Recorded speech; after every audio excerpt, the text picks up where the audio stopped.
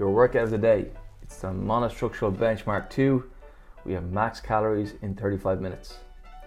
We start with rowing for 3 minutes, then we rest for a minute, then we bike for 3 minutes, rest for a minute, and then we ski for 3 minutes, rest for a minute. And we do that for 35 minutes. Music bed.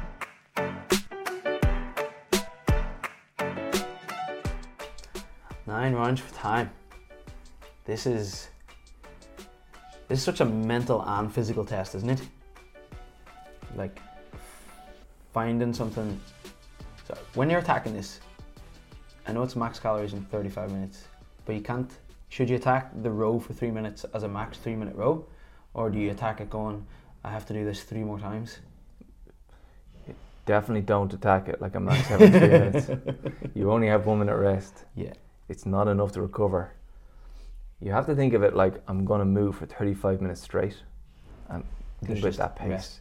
The rest is the little bit of transition and just releases pressure, and then we're back up. Because by the time you get back on the bike, within 30 seconds, your heart rate's back up, and you're back in that work mode. I always remember in these workouts, the rest, it turns into, it's a token gesture, isn't it? Like, it's not actually enough time for you to rest. Yeah, to recover and go, oh, I can give this a really good push now. It's like, you need to find a pace from the get-go. You do, because the minute, like you say, it's getting organised minute, really. Get off your machine. Have a sip of water, write down your score. Write down your score, get back onto the next seat, and 3, 2, 1, you're away again. So if you were going for a 35-minute jog, what speed would you go at? You'd go pretty slow, right? And you have to approach this something like that. The pattern changes, that helps. So from the road to the bike, it'll feel different. To the ski, it'll feel different. But the central system is non-stop. Knackered. So we have to keep, our body has to keep producing energy. If we produce it too high a rate early, we get in trouble later. Yeah. So whenever we do these type of workouts throughout the year, it's like, it's a good chance to experiment and see what works for you. But then say you haven't quite dialed in on something like that, how do you maximize this for 35 minutes? Like, how do you really get the best score? Is there, I don't want to say hacks or cheats, but is there a way to get the highest score possible? I think it would be nice if you had an idea of keep the 5K in mind. Yeah. Right? You want to start off at a healthy pace, but the breathing should be very much in control. Yeah. Like we think about that 4-step breathing we do, that we can exhale every 4th step. That's an indicator that we're running at the right pace. Yeah. Because if we have to breathe every 3rd step, it means that we're about to have to stop. Yeah. It's an indicator you're going to have to stop soon. So we want to save that 3-step breathing for the last kilometer. Yeah. And then we go to 2-step, the sprint, I'm about to fall over pace for the last maybe 400 meters. So we would like to go steady control, steady control, steady control, up your pace towards the end, sprint finish. Right.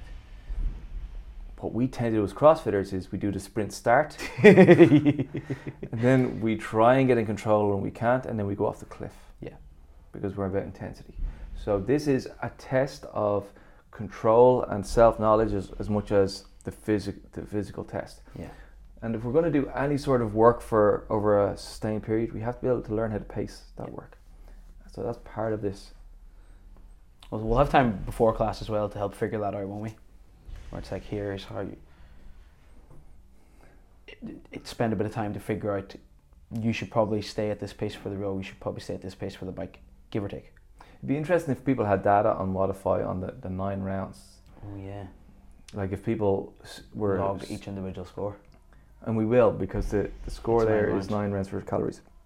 So will it give you that result in 9 separate rounds? I don't know. Or will it just give you the total under? It'll probably, don't know, yeah, you might have had to write it in your notes on Wodify. Yeah, and if you've done that, it'll really help.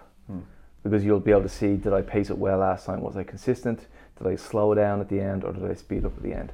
Yeah. And having the goal of being able to speed up at the end will be good. Yeah, that's the way to approach this workout, isn't it? You want to start not slow, but slower than you.